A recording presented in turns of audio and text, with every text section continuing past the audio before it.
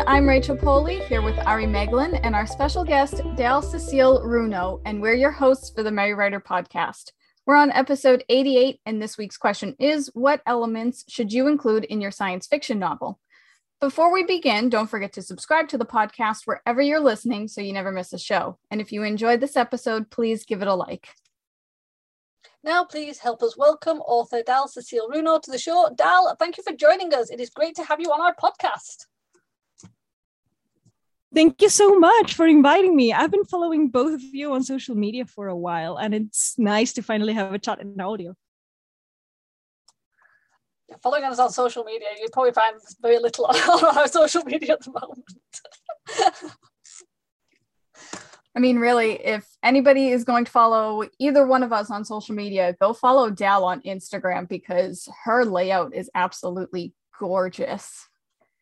Like, thank you so much. I am so jealous of all you've done on your Instagram. Making it look like it's one giant picture is phenomenal. Yeah, I did it all with Canva, actually. Like, if you find like those cool looking elements and you arrange it on, like you make the proper measurements for cutting and cropping later for all the little squares, then you can do such thing. I took maybe a week to do it, but I did it. It probably would have taken me way more than a week, so good for you. Because it came out like, nice. How did a blind person figure that out? I know, right? But yeah, but I went to High School of Fine Arts, and I have always been interested in the very little things that I can see. I can still see color, so I guide myself with color. And that's another reason why I did the layout that way. Not just to reflect that, hey, this woman here writes sci-fi. Not only that, but also it helps me remember which post is coming after the one that I already posted, because I can guide myself with the colors a lot easier than if it was just quotes in the same background all the time. So it also works in favor of my blindness, if that makes any sense. Thank you so much for mentioning it. I'm very happy to know that people like it. Oh, no, it's beautiful. And I love your reasoning for why you did that too. Like, that's such an innovative way to do things so that it's accessible for you. All right. So with that said, obviously Dal has a beautiful Instagram, but would you like to tell us a little bit about your writing background and what genre you write in and such? Yeah, well, I already mentioned I do sci-fi, but unlike a lot of writers that say that they started when they were kids and they always wanted to be writers, that is not my case. I grew up in different things. I had a lot of path switches, if that makes sense. But I was a musician, and then I did some photography, and I did some psychology at college and High School of Fine Arts. So you can tell I have been jumping around all my life, part of being disabled, I guess. But now when I decided, hey, I have these ideas for novels. I don't know if a blind person can write novels because I rely on audio so much. And I don't know if the punctuation is going to work. English is a second language for me. I don't know if that's going to work or not, but I want to try. And so science fiction is like going back to my actual loving of astronomy when I was a kid, because I was like that astronomy loving kid who would sit on the floor with a magnifying glass and an old book just to read about the solar system. That was me.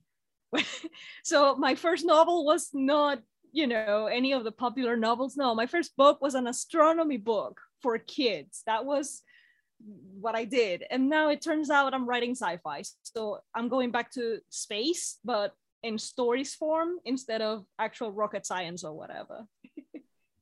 That is incredible. I love the fact that you did sort of bounce around different things. I always think that's quite a good thing because it kind of gives you so much experience and ideas, and you can put that sort of ideas and experience into your writing no matter what you write. Oh, but you bet. I have to admit, I love space. We used to go to Jodrell Bank, which was like had a planetarium, and it had the giant, can't think of the word, the giant dishes and everything that, oh my God, it's all gone. The satellite dishes and all things like that. And there was loads of sciencey. It was science, but it was a lot of it was astro science. And we used to go there all the time for school trips. And I loved it. Oh. Love it so much. Those are my favorite things in museums. Sometimes I wish they were a little bit more accessible, but when it is accessible, I enjoy it very much. I can, like, I remember one of these exhibits where I could lift several weights, like circular weights that had like the weight of a like different types of weight according to the gravity of a certain planet. Like this one would be if you tried to carry it if you were in Venus. This one is the one that you would try to carry, good luck, if you were in Jupiter. And I was like, this one is the heaviest. Yeah, definitely I cannot handle that. So it was absolute fun. Yeah, astronomy has always been a part of me, but I turned out to write just sci-fi stories instead. Because, well, space science is, again, not, well, when I was in school and high school and college and all those things, it wasn't really for blind people to go like, hey, I want to work in space engineering. No. So here we are.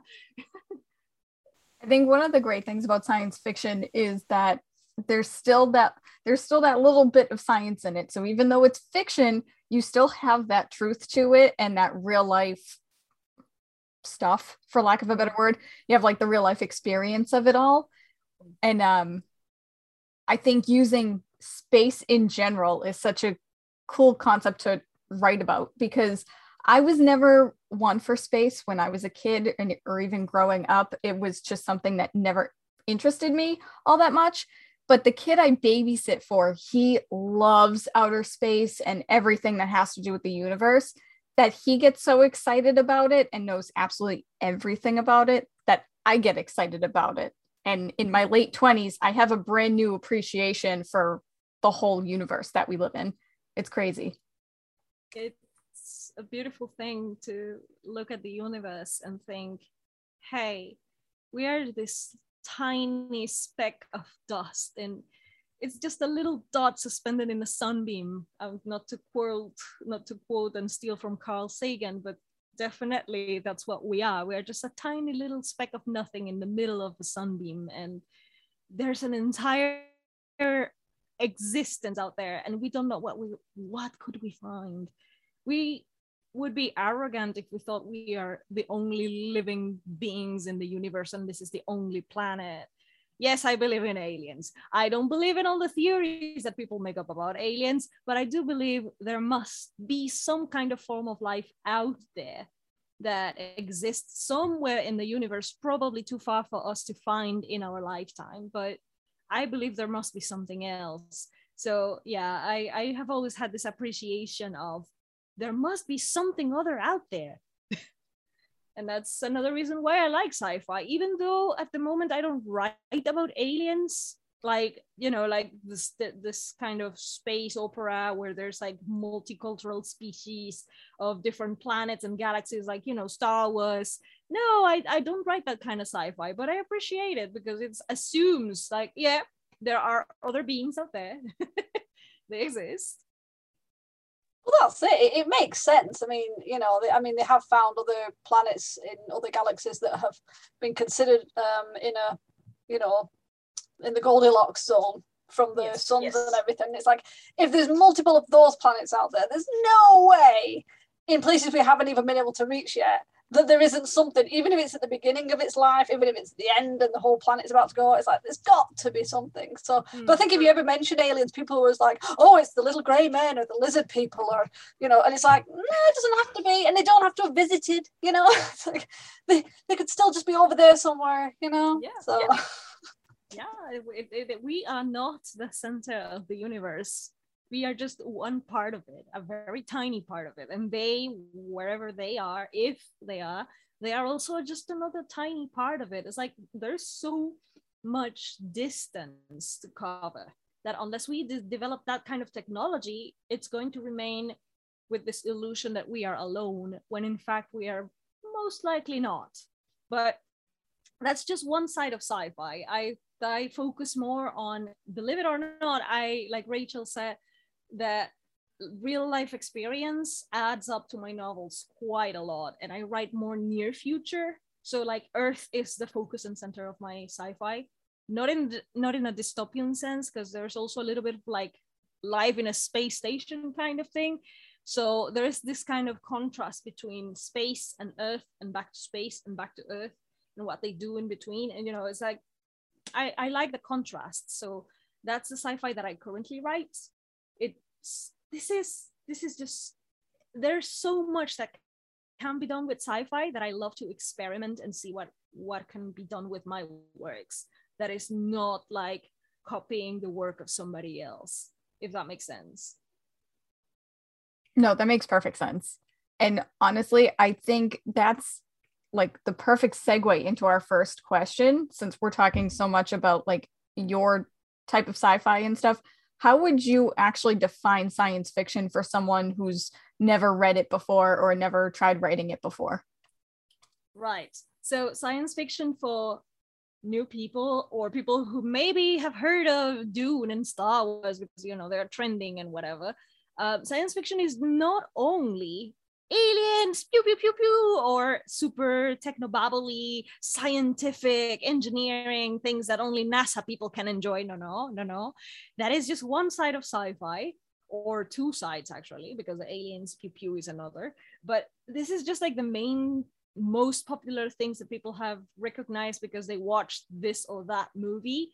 Science fiction is way broader than that. Science fiction has to do with exploration and or innovation. It doesn't have to be only in the future. You can also write in the subgenres of steampunk, or, you know, all the steampunk is the one that comes to mind, but you could write that kind of alternate history where there is some kind of new technology and it's like the 1930s or the Victorian era or even before that, and you write this kind of historical fiction with technology that we never had. So it's an alternative, it's an alternate history. One of my favorite recent discoveries of that example would be Hannu Rajaniemi. It's a Finnish author, and his novel Sommerland is some kind of weird steampunk about people who connect with people in the afterlife, and they have the technology to communicate between the two worlds, and they are trying to stop a war from the 1930s, you know, that kind of stuff. It's just fantastic. But it, like I'm saying, it doesn't have to be this or that stereotype. You don't have to be a rocket scientist or an engineer or any of those high rank STEM people that write science fiction. That's a stereotype. I graduated from High School of Fine Arts, for goodness sake, and then I went for guitar, and then I did psychology, and then I did photography. I did so many things that have nothing to do with science, and yet I am writing science fiction. How? Well, it is happening. That's how. But it's because I like to explore, or I'm trying to innovate somehow with whatever it is that I write. So to me, that's the core of science fiction. If you do either or both, great. You're in the right path. I think that is a perfect definition of science fiction, because I think it's true that a lot of people are turned off by it because they believe that you need to, you know, be super smart in like the whole science field or space or technology or whatever subgenre you write in for science fiction. And because I mean, most science fiction, you walk into a bookstore and you go to the science fiction center area, and you always end up seeing books about robots taking over the world, or it's about aliens, or it's about, you know, something that has to do with space. But you don't really, I like how you said that it's about innovation and exploration, because as we already stated, science fiction is fiction, but there is some truth to it. So you're taking things that are true to life and you're playing around with them and putting your own twist on it. Definitely. There's no science fiction without those qualities, because there is the hard sci-fi. You know, people read Andy Weir and they think that's all there is to science fiction, because Andy Weir is freaking smart. He's really smart, and he can do all the sciencey stuff, explaining all the how physics works and how he can develop a botanical garden on Mars, and you know, and people think that's all there is. No, it is just hard science fiction that's more scientific, that has a lot of research to be done. You know, it's very demanding. It's possible even for people who are not scientists, but it's more demanding and will take more time, that's for sure. But there's also softer science fiction that explores and invents aliens that we have never seen before, and you're like, yeah, sure. And you know, faster than light traveling and all those things that are not plausible right now, but you know, it has become a trope of its own, so people just use it because, you know, it's a trope, so I'm just gonna run with it. And faster than light traveling, and there you go, that's my science. And it's okay, it is still a part of the genre. You don't have to be a giant tech savvy engineer who developed the mission to the moon in the Apollo 13, and no, please. I want to take away that stigma, because it's just not helping the genre, and I want more people to get into the genre, so, you know, more readers feel less intimidated by it. Because I know it's scary, and I know like not feeling smart enough for a book is not a good feeling. Someone who speaks English in a second language, I understand the feeling of, oh, I'm maybe not good enough for this book. But I want to dispel that with science fiction, because that's not the case. You just stumbled upon maybe the wrong book for you, and you haven't found your science fiction that you will go crazy for. My beloved science fiction at the moment is more on the literary side. Yes, there is literary science fiction, so it has that character-driven literary prosy quality to it, and I'm just here for it. Kazuo Ishiguro is one of my favorite examples, and I just cannot get enough of that author. I'm like, Mr. Ishiguro, please give me more books, please. It's amazing. Love it. I think you're right about the different types, because I have read some of the what I call hard sci-fi, where it's good if you're interested in that level of depth of science, but on the other hand, it can take you out of the story, because your brain sort of slows down as you're trying to read it and then process it. Whereas if you're reading a book and you're not having to think, well, you know, the intensity of the maths or the science, you just read and the story plays in your head and it's fine. But this kind of like where it's going really intense and using really high technological jargon, and you're having to slow down going, do I know what that word means? Do I need to check? I'll just check what that word means. And it takes you out. And it's like, I've read a few of the hard sci-fi where I've enjoyed them mostly. And then there's been others where it's just like, it's like you're slogging through mud. And you're thinking, the plot sounds good, but I'm just bogged down with some of these terms and some of this. And it's not as enjoyable. I actually do prefer sci-fi where it's a little bit more either relatable, or I'm not having to think too intently. It's just like, yeah, that sounds okay. I'm okay with that, and just sort of go along with it. It's so much better. But obviously there are some people who really love the in-depth technological and scientific detail to the point where it's like, yeah, that's too much for me.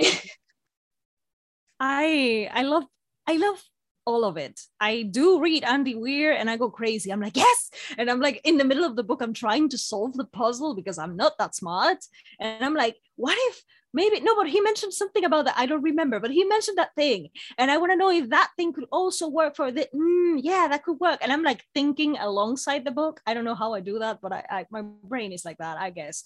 I don't know the answers to it, but I love how the book unfolds. Now, I agree with you that not all the sci-fi writers that get too technical achieve that level of flow, I would say, that Andy Weir has achieved. He can take you along the ride of the science-y, techy, talking, whatever, without bogging you down and making you feel dumb. There are some sci-fi writers that are so smart, and I respect it. They are really smart, but they go on this tangent that, do you really need to go that deep for this book, or you're just showing off? I have had moments like that. Are you just showing off, sir or madam? I don't know. I mean, it can happen. No one is a perfect writer. We can just sometimes get on tangents. It can happen to me with other topics that are not necessarily technology, but it is a matter of the skill to storytell, not only to bring in all the high concept stuff. It's a blend of the two. And this is something that I am more and more careful trying to mesh together, because my science fiction has to do with technology, not necessarily in the same way of like gadgets, but there's a lot of genetic engineering that happened. And I do not go in depth about the genetic engineering because my protagonist doesn't know it, doesn't need it, and the story doesn't really call for it, at least not in the first books that I have been developing. So I don't have the need to talk about genetic encoding and manipulation of genes and which chromosome are you moving. And no, I don't need to do that because the story doesn't call for it. But thanks to this engineering, people have developed like psychic skills. So I'm going with the psychics trope, but in a scientific possibility, and they have a lot of training and they are already well trained. So sometimes I don't reveal enough information for some readers. And I'm okay with this. I'm putting more acceptance into my own writing style because I write for adults. And I know that maybe the younger audience would be like, I have never heard of this before and I'm confused. But I'm so sorry, but I'm not going to bog down my story just to please a younger audience when that's not the case. However, I am being more careful that because I know that a lot of people have never heard of these concepts like I do, then I have to be more gentle with my audience as well. So I know this firsthand and I know that people get intimidated. So this is definitely something to consider when you're plotting your novel and you're writing and developing your characters and the setting and all that. You have to be a little bit gentle sometimes, depending on who's your audience, of course. If you're writing for adults who will enjoy it the way it is, just go with it and don't give a damn about anyone's opinion because it's your story in the end. But, you know, if you write for a younger audience, maybe the too sciencey technical things are maybe too much, and it's going to be a harder and harder sale if you try to, for example, go traditional publishing with it. So it would be my advice to remember that you're telling a story, not writing a tech manual about faster than light traveling or the development of space station technology that no one has heard of before. That even though it's innovation, you are also a storyteller. So combine the two and I think you'll be fine. Yeah, I mean, there's that fine line between oversharing or info dumping and then not being able to share enough. And I think that kind of goes back to our original point about how you don't need to be like a scientific engineer or whatever to write science fiction based on whatever you're writing. And whether you are or you're not, you kind of have to assume that your readers are not. So you don't want to, you know, bog them down with all this scientific detail unless it moves the plot or the characters forward in some way.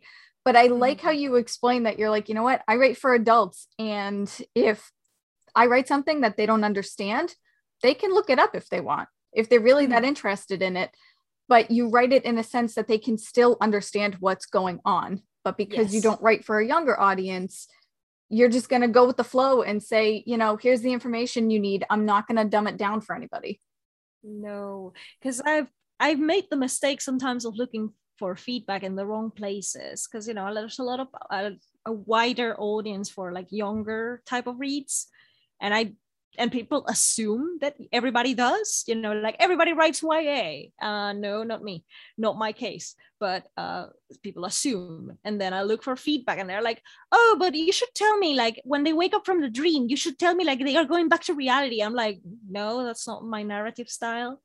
And it is obvious that the character has taken a step back from the astral plane and back to the reality. It's obvious by now because they woke up and the lights turned on and they walked out of the compartment. I mean, the narration is there. I don't need to explain further to you. You know that the dream is over, unless you didn't pay attention. So it is always that fine line. It's a fine line, and also newer concepts will be harder. I accept that some of the Hannu Rajaniemi books are a little challenging even to me, and those will be slower reads, and I'm happy with that. I accepted that not every book that I digest is going to be a one sitting reading. No, it's not going to be that kind of thing. In some cases, there are books that you genuinely enjoy slowly because there's a lot to unpack.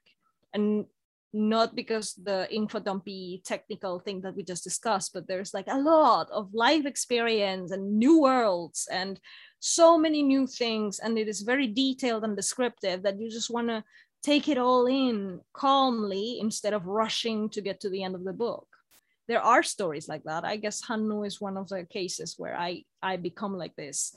And Anthony Doerr's most recent book, Cloud Cuckoo Land, has a little bit of sci-fi.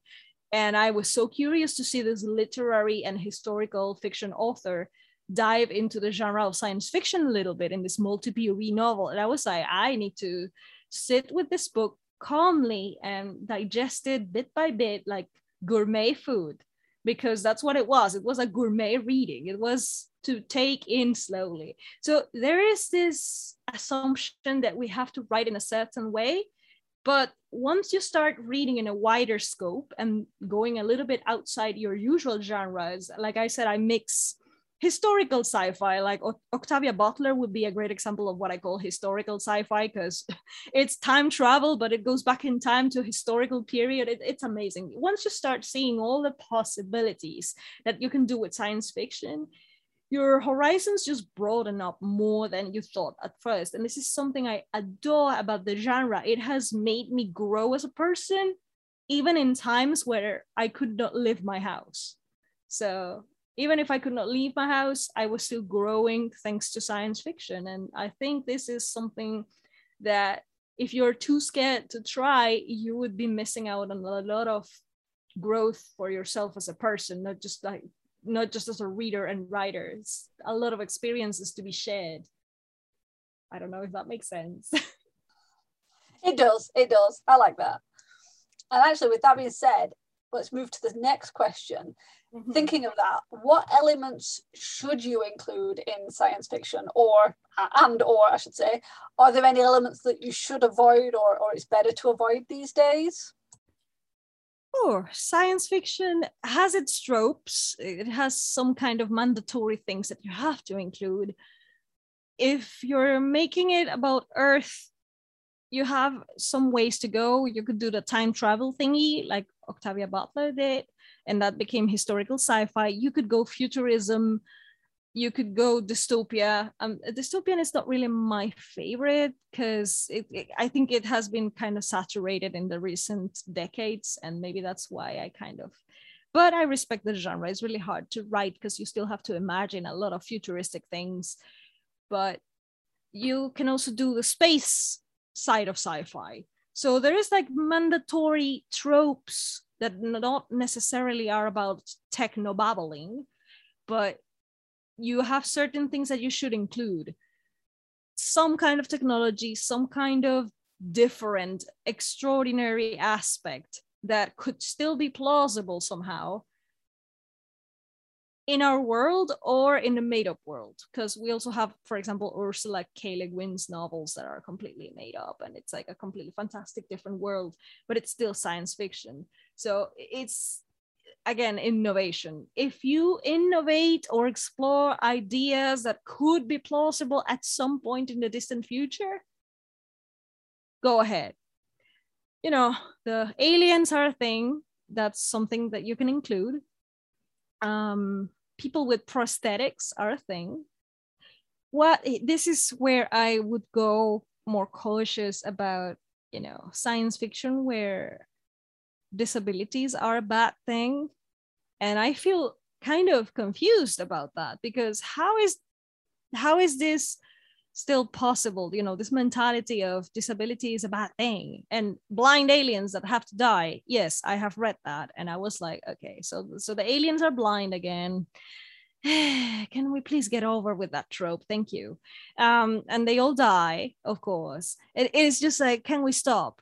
It is this imported idea from general beliefs from the Middle Ages, when people were writing all this mythology where everything that was different was other and creepy and usually disabled, and they all had to die because the heroes had to kill the monsters.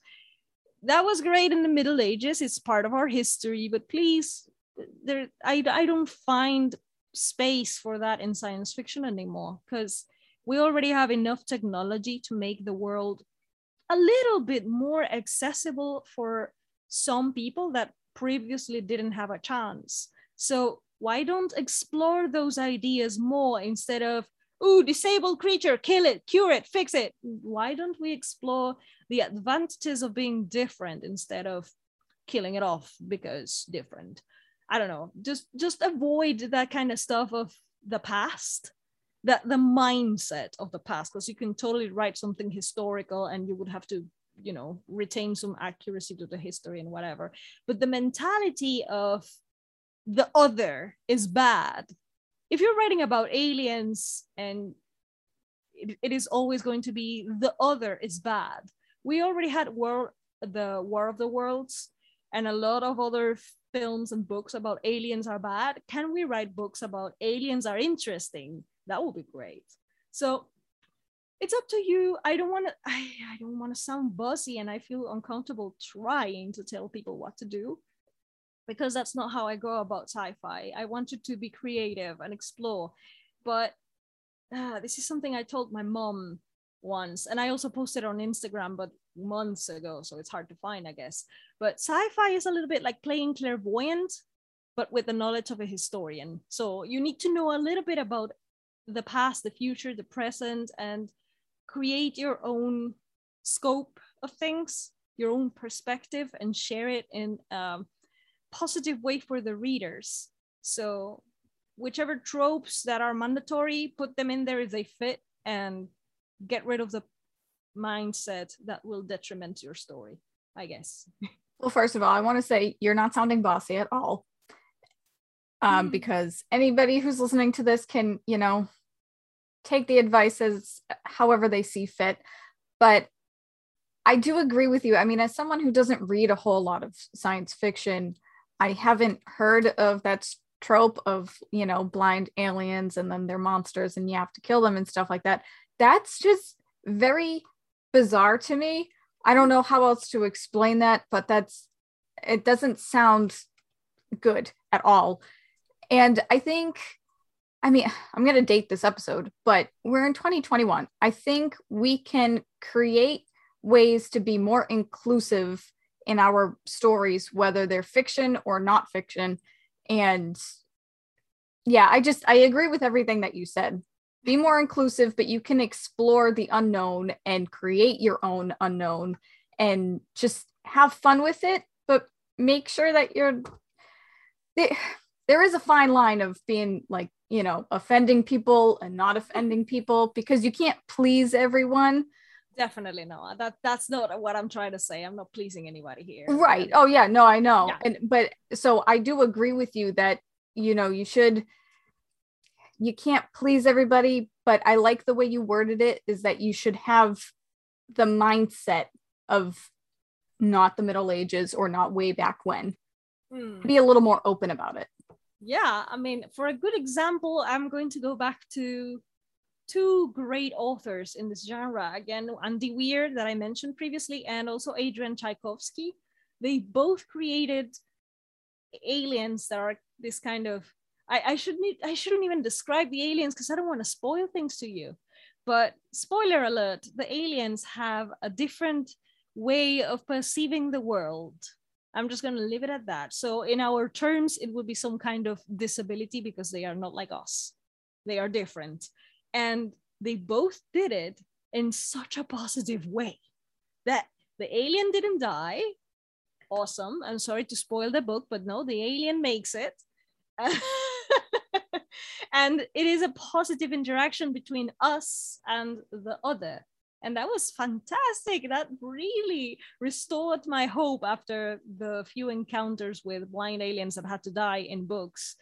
And they restored my faith in science fiction. I was like, oh, okay, that was just a sour experience. That was just one bad crap that happened. Look at Andy Weir. He's doing great. He's doing this thing. And, you know, I always go back to happy when I encounter books where it's not just about being inclusive just because, you know, tokenism or ticking the boxes or whatever. No, it's genuinely helping the story. It was truly a part of the plan all along that the creatures are different. And that's something very positive to do. I don't know, try it. Maybe you will have fun in a way. I don't know. Firstly, I have to say I love Adrian Tchaikovsky's work. Love it. Seriously, love all of his books. But again, with the accessibility part, especially with its sci-fi, I have read a few things where it's like, there are no disabilities. We've cured and fixed everything. And it's like, it takes you completely out of reality, because it's like, that's still saying that all disabilities are bad and don't bring anything. And it's like, people don't have to, manage better or change or have the systems around them work better and help them with accessibility. It's almost like, no, we just clicked our fingers and fixed everything. And I hate that. It doesn't read well. It feels like literally like a click fingers, everything's fixed. We didn't have to think about it. We just wiped off that concept. And you're thinking, well, that doesn't really fit into reality, does it? It's like, shouldn't it be more, especially in a futuristic or, where you're talking forward thinking science fiction, that the likelihood is that accessibility would have increased and made it easier and better so that large amounts of the population can do things more and more. So, you're talking up in space stations, there will be people who have disabilities, not, oh no, we fixed those people and now they can go to the space station. And it's like, right. I am taking this trope. I am taking this. We have cured everything. I'm taking it. And then as you read the books, you're going to discover that we have some infiltrated disabled people here. and it's not what you're thinking. And no, you didn't cure all disabilities. Also, here is to get technical about it. Some disabilities are congenital. So it means it's a freak accident during pregnancy, and you can't do anything about it. So even if you manipulate all the genes that you want to manipulate, like I'm doing in my story, that children are now born with no disability, unless you're a freak accident, then you might come with a disability. Or if your parents who got into the engineering program lied about not having any disability, and whoops, now I'm dyslexic because my mom was dyslexic, but you cannot see dyslexia, so boop, disability. There are so many ways that disability can still happen, even if you create technology to quote unquote get rid of it. There will still be something that happens, because that's how reality works. And the more you want to be realistic in your science fiction, you have to take into account all the different things that contribute to a certain thing for it to happen. There are what called factors. Yeah, so many factors that will increase the possibility of something still happening, even if you try to obliterate it from the existence of humanity. And that's something I'm doing with my novels. Hopefully someday I'll get them published. I'm querying at the moment. Please get them published. They sound awesome. Every time you're talking about them, it's like, I want to read that. That is totally my jam. That sounds awesome. I have to be thankful to all my influences, not only in science fiction, but in general. Like one of my influences that made me think bigger and wider and broader is an Argentine author. His name is Jorge Luis Borges. And if I don't mention him, I'm going to get kicked out of Argentina right now. So I had to. But no, for reals, Borges is a great author, an amazing intellectual, a genius of its own kind. And he had such an imagination that I am so thankful for reading his work, because I know it has expanded the way I approach writing and the way I approach my stories and how I develop them. So your influences can come from all kinds of genres, not only the one that you're writing. It's just take a book and see if you like it, take it home. If you don't, then put it back in the shelves. But there is so much more to sci-fi than what people know of.